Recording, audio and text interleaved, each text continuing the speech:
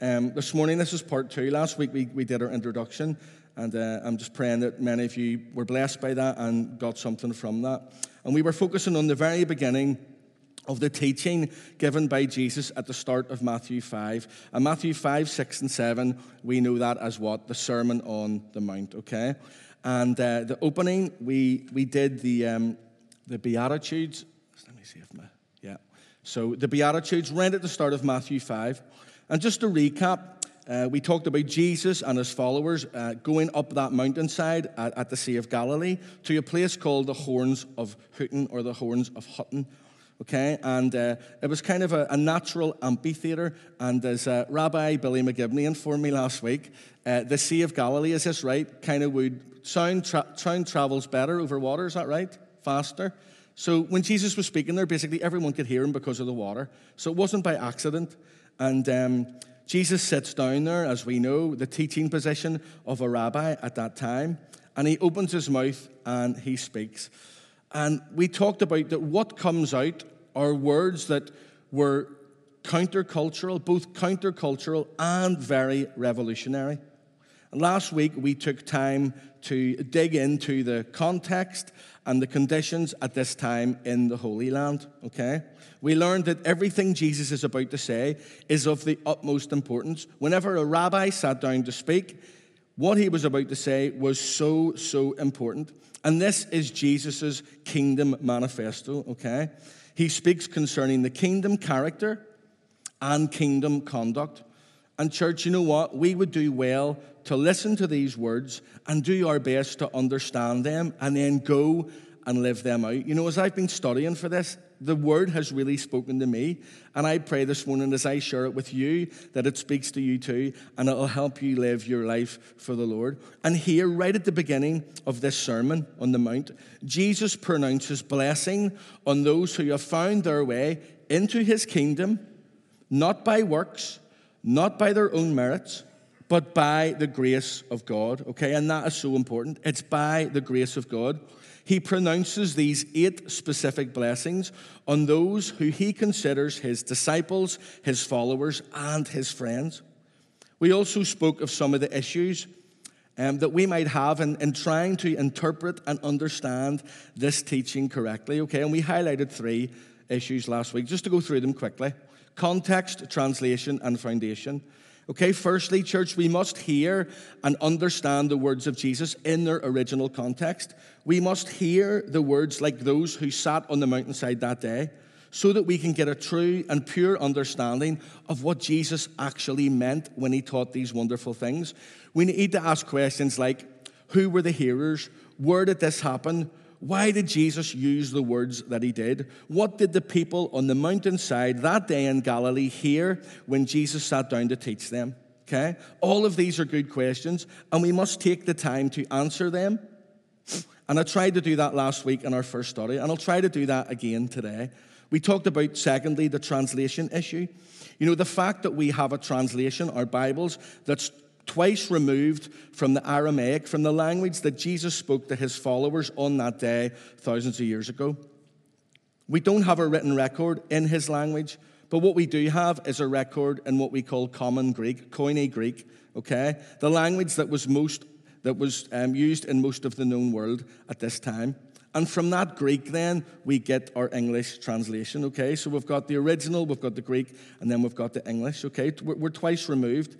And it doesn't really matter which translation you use. They are all twice removed from the words that Jesus originally spoke in his own day-to-day language, okay? And that can sometimes be a problem. So we must be sure to do the work of a good Bible student and get digging into the original languages and the context of the when, the why, the where, and the what. Are you all with me? Say yes. Good. You're all awake still.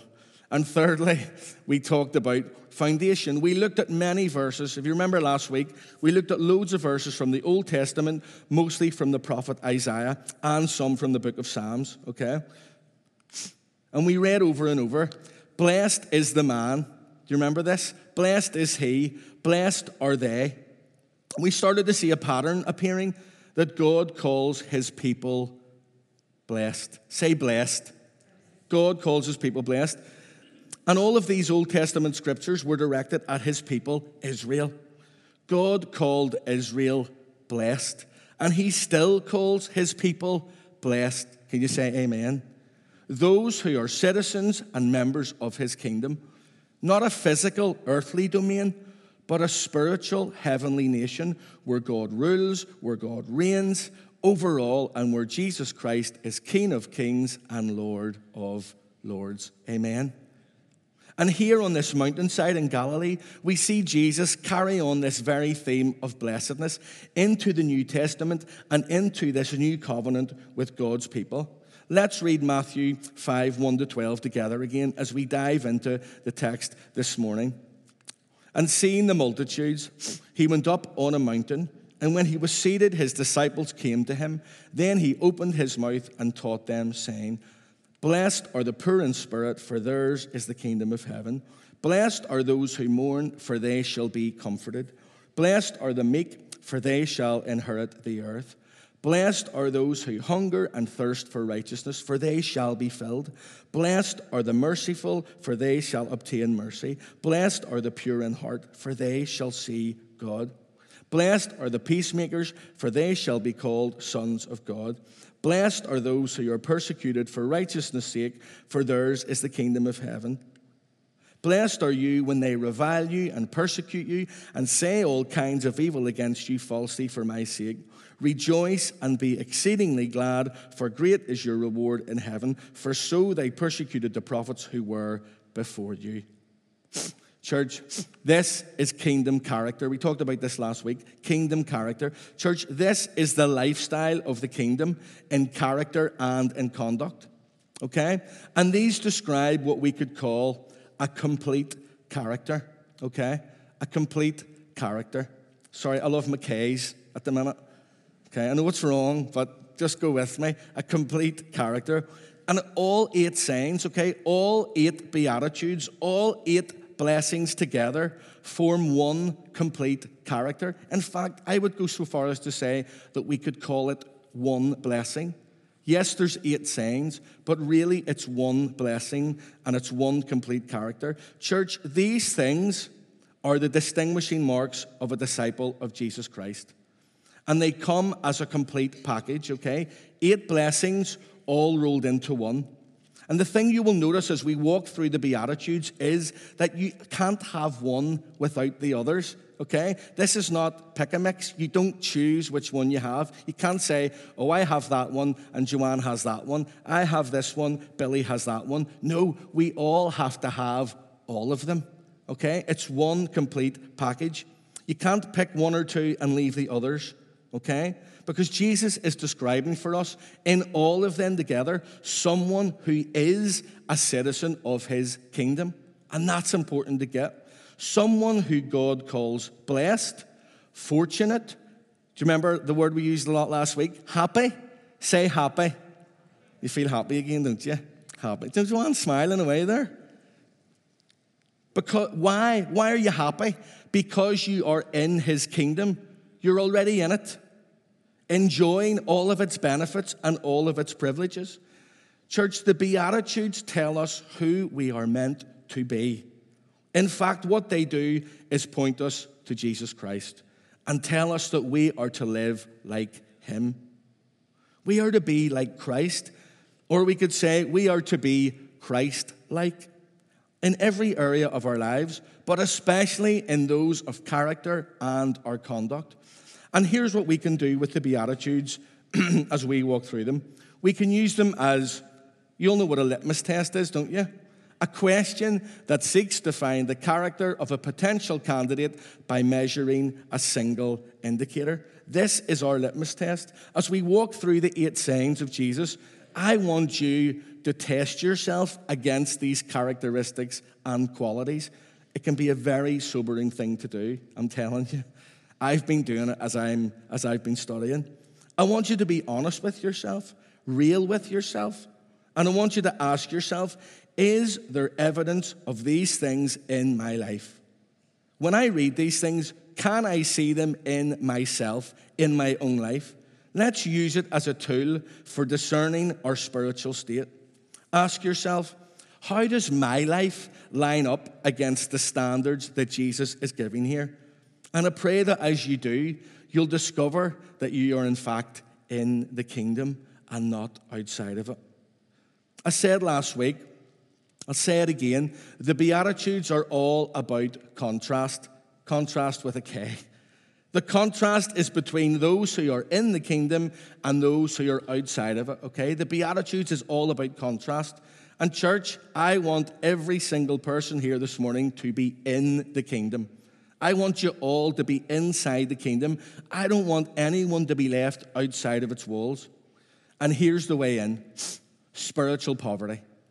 Spiritual, if you don't remember anything this morning, remember that, spiritual poverty. Because this is where it all starts. This is the launch pad to receiving all of the blessing and the joy and the happiness and the blessedness that God has for you inside his kingdom. It starts with being poor. It starts with being a pauper. It starts with being a beggar. Blessed are the poor in spirit, for theirs is the kingdom of heaven. They have nothing, yet gain everything. Say that with me. They have nothing, yet gain everything. Say it again. They have nothing, yet gain everything. Can you say it louder? They have nothing, yet gain everything. Every single other blessing that Jesus speaks on this day at the Sea of Galilee flows out from this one. Okay? This is the starting point. This is the launch pad. If we can get this one right, we're off to a great start. Because each one flows into the next. There's a natural, maybe I should say a supernatural progression into the next proclamation from Jesus. Church, in these Beatitudes, there's a divine order.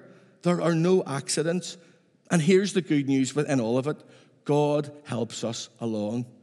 God helps us. He enables us. In fact, God is the only one that can produce these kingdom qualities in us. We cannot do it by ourselves. Please get that this morning. We cannot do it by ourselves. We can't do it with our own merits. We can't do it with our own efforts. And that is the good news. In fact, this is the good news of the gospel. We can never meet God's standard with our own merits, our own efforts, and our own works.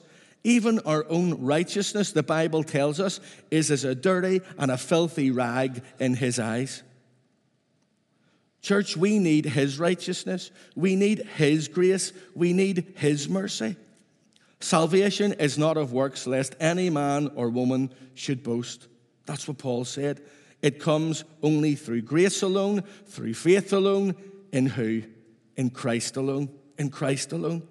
By repentance, by confession, by submitting to the will of God and trusting in Jesus Christ alone, and recognizing, church, that we have nothing to offer him. The truth is, we all come to God spiritually bankrupt. Okay? There's a lot of talk at the minute about the economy and about people's bank accounts. And, well, do you know what? Spiritually, we come to God bankrupt. We have nothing to offer him. And that's where Jesus begins, the poor in spirit. And you know what? It is only by the Holy Spirit that we can see these qualities and characteristics in our lives as we serve the Master. It is only God who is able to do this in us. But you know what? It starts with us recognizing and acknowledging something about ourselves. And unfortunately, we have to look inward, and that's never a nice thing to do. The New Living Translation says, God blesses those who are poor and realize their need of him. Say it with me. They have nothing, yet gain everything. Oh, you've already forgotten it. Say it. They have nothing, yet gain everything. Last week I mentioned that for people on this day, as Jesus sat and taught them, all of these sayings and proclamations sounded familiar to their ears. And that's because Jesus was quoting from his Bible and from their Bible, what we call the Old Testament. Many of the people gathered on that day knew the Word of God, especially those who were part of the religious elite, whether they be Pharisees or Sadducees or Zealots. What's that wee joke about there? Why do the Sadducees always look sad? Because they're sad, you see. Sorry. Did you all get it, So what the people heard wasn't new in a sense, but the application was new and it was revolutionary, especially to the ears of those who taught the word, like the Pharisees, and claimed to live by the word, like the Sadducees. See, Jesus here was turning things on their heads, and they couldn't believe what they were hearing. Jesus tells the crowds gathered, blessed, or how happy, or how fortunate are the poor in spirit. In Luke's version of the Beatitudes, he simply says, blessed are the poor. And of course, this has caused some debate about what Jesus is actually talking about here. Many have taught that Jesus is referencing those who are specifically materially poor, lacking in finance or wealth. But unfortunately, this interpretation doesn't fit well with what we read and understand in the passages that Jesus actually quotes from the prophet Isaiah. In the Greek, we have this word tokos, tokos, and it comes from the word meaning to crouch.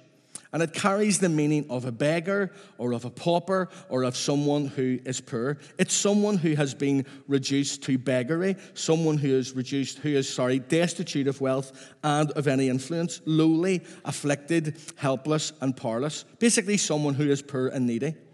And you can understand from the meaning of this Greek word how we could get misled and misunderstand what Jesus here is trying to communicate. And that's why it's so important to understand the context and the foundation of what Jesus is saying. It's vital or we miss everything. And it's true that the word poor, in the Bible began its usage as a literal material need. The way we would kind of talk about someone who's poor, they're physically materially poor. But gradually, as we will see, it became to be used in terms of spiritual poverty. As you work your way through the Old Testament, it starts as poor, but it becomes spiritually poor. And what is it to be in spiritual poverty? It's to have humble reliance and dependence on God. That's what it means. And that's precisely what Jesus is talking about on this day. Listen to Psalm 34, 4-6, just so you can see the foundation of the words that Jesus uses here. You know this, I sought the Lord, and he heard me, and delivered me from all my fears. They looked to him and were radiant, and their faces were not ashamed. This poor man cried out, and the Lord heard him, and saved him out of all his troubles. Amen. Isn't that a beautiful passage? This poor man in Psalm 34 is afflicted and unable to save himself. And this man then looks to God for salvation and recognizes at the same time that he has no claim on it and he has no right to it. This man cries out, and what happens? The Lord hears him and saves him out of all his troubles. Then we come to the two passages that are the most important for understanding the words of Jesus here in this first proclamation. Isaiah 57:15. For thus says the high and lofty one who inhabits eternity, whose name is holy. I dwell in the high and holy place with him who has a contrite and humble spirit, to revive the spirit of the humble and to revive the heart of the contrite ones. And you can see the bit that I've underlined, contrite and humble spirit. This is an incredible verse from the Word of God. And here Isaiah records for us that the high and lofty one, this one who inhabits eternity, whose name is holy, will dwell with the one who has a contrite and humble spirit. Isn't that good news, church? He will revive the spirit of the humble and revive the heart of the contrite one. God is pleased to dwell with those people. This is wonderful news this morning. For those who are humble and contrite in heart, for those who are poor in spirit. Well, what is a contrite spirit? Church, it's a broken spirit. Contrite is to be broken. The Hebrew literally means to burst, To burst, to break down. And what is a humble spirit? It's a lowly spirit. It comes from the root idea to sink into oneself or to depress. But more on that a wee bit later. The second passage from the prophet Isaiah, which is vital for our interpretation of this beatitude, is chapter 66. Where is the house that you will build me? And where is the place of my rest? For all those things my hand has made, and all those things exist, says the Lord. But listen, but on this one I will look, on him who is poor and of a contrite spirit, and who trembles at my word. On him who is poor and of a contrite spirit. Did you hear that, church? On this one I will look. On this one I will fix my eyes. One who is poor and there it is again, that word, a contrite spirit, and one who trembles at my word. This word poor here in the Hebrew, oni, okay, comes from a root meaning depressed in mind or circumstances, afflicted, humble, lowly, needy, poor. And what was God saying here? He was saying, this is the person I will look upon, the one who is afflicted, the one who is humble, the one who is lowly, the one who is needy, the one who has a contrite, who has a broken and a crushed spirit, and the one who comes to me in true humility. Church, I want God to look on me. I want God to see me. I want him to fix his eyes on me. Does anybody want to see him? And I need to come to him as a poor beggar, as a pauper, as one who has nothing to give, because in reality, I don't. And then God will look on me in my spiritual poverty, and that is exactly what Jesus is talking about here when he makes this proclamation at the Sea of Galilee. This is all about spiritual poverty. It is all about being spiritually poor, not physically, not materially, but spiritually poor. Church, this is about us recognizing our own spiritual bankruptcy in the presence of an almighty, righteous, and holy God. We need to firstly acknowledge how far we are from him and how incapable we are in ourselves and in our own merits and efforts to even get anywhere close to him and his kingdom. We're born so far away from him in rebellion and in sin. And nothing we do of ourselves can help us.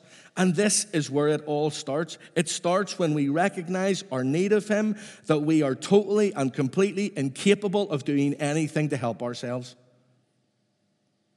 This is the launch pad that takes us into the rest of the blessing. This is the starting point for enjoyment and blessing and true happiness in the very kingdom of God. We get there by recognizing and acknowledging that we have nothing. In fact, we have less than nothing to offer God. Charles Spurgeon spoke these very profound words. Not what I have, but what I have not is the first point of contact between my soul and God. Not what I have, but what I have not. And we have nothing. And when we realize this sobering truth, this is the very point that we enter the kingdom of heaven. When we acknowledge that we need a Savior, that we need rescued, and that we can't play any part in it because we are morally and we are spiritually bankrupt, church. And you know what? That's when the joy comes. The joy. That's when the happiness comes. Say happy. Happy. That's when God calls us blessed. Say blessed. Because now we are citizens of his kingdom. We have passed from death to life. We have been translated from darkness into light. And now we get to enjoy all those benefits, all the privileges of being a citizen of the very kingdom of God. We get to be citizens of his kingdom, members of his kingdom, and we become ambassadors of Christ. And that's where I hand over to James tonight. That's what he's talking about, being ambassadors of Christ. And do you know the most wonderful truth in all of this, church?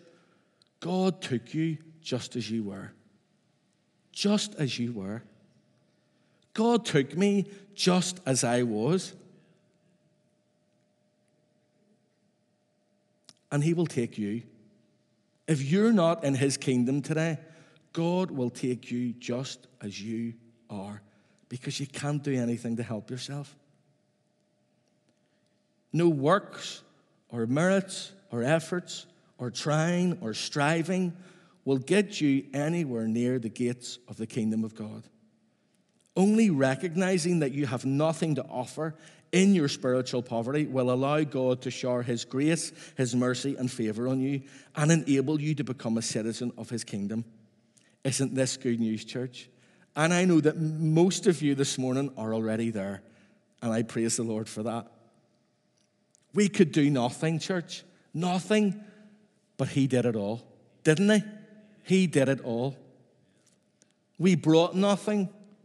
We came empty-handed. It came with a basket with nothing in it. Absolutely nothing. But the Lord provided all that was needed. He provided everything. And now he calls you blessed. Blessed. You have inherited the kingdom of God. I love these translations of this wonderful beatitude. Listen to this. Oh, the happiness. Say happiness. Happiness. Oh, the happiness when you realize you can't do anything apart from God. Then you are subject to his will. And that's what inheriting the kingdom means. You become subject to the will of God. You submit yourself and you subject yourself. You become his subject. And he desires that you are a subject in his kingdom who lives a life filled with kingdom character and with kingdom conduct. Say it with me. You have nothing, yet gain everything. Let's try it again. You have nothing, yet gain everything. Church, this is happy poverty. Have you ever heard of such a thing? Happy poverty. Fortunate poverty. It's a complete paradox. It's an oxymoron. It doesn't make any sense. But you know what? That's the kingdom of God. It's upside down. It's inside out. It's all around the wrong way. But that's the way God wants it. It's revolutionary. It's countercultural. It goes against the norm. It doesn't fit the norm.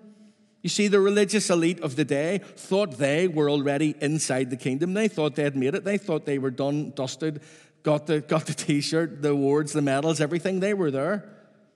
They believed that their wealth and their riches and their status secured them a place in the kingdom of God, but they were so far from it. They'd missed it. You know the beautiful thing about the kingdom is? It was the unwanted, the undervalued, the prostitutes, the publicans, the sinners, not those who called themselves saints, who were entering the kingdom ahead of them. Church, be careful when you judge others. Be very careful when you look down on others.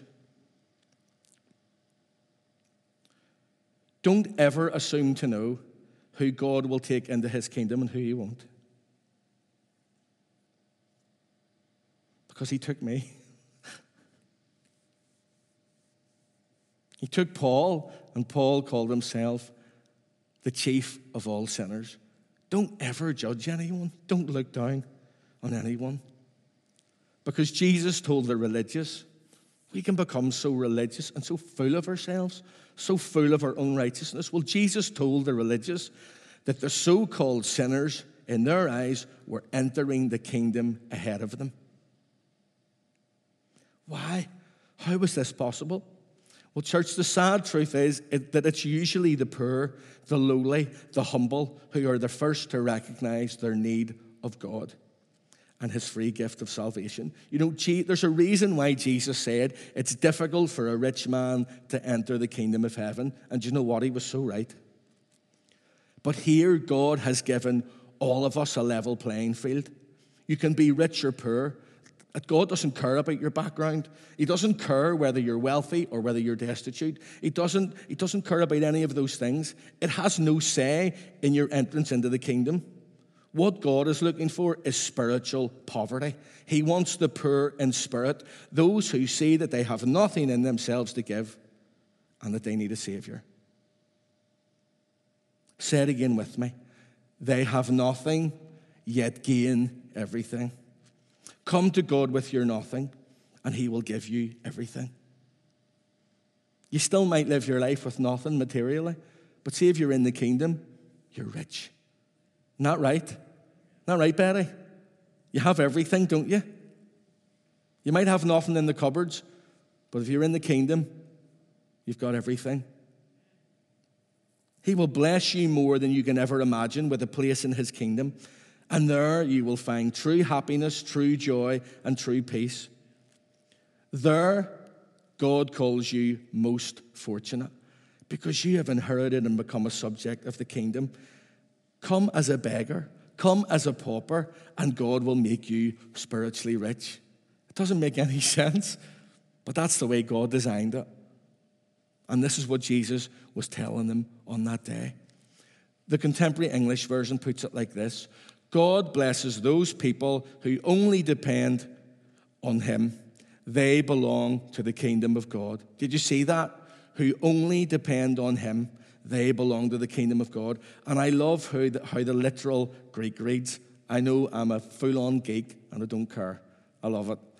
This is what the Greek says. Supremely blessed, the beggar, he, she is royalty in the sky. There it is. You're royalty. You're all royalty in the sky. If you're a child of God, you are royalty and you are supremely blessed. Do you know you're blessed this morning? Do you know if you're in the kingdom, if you came to God in your spiritual poverty, you are a citizen of the kingdom of heaven, and God calls you blessed this morning? Say blessed. Say happy. Say fortunate. You're all of those things. Stand with me and say it again. They have nothing, yet gain everything. Say it one more time.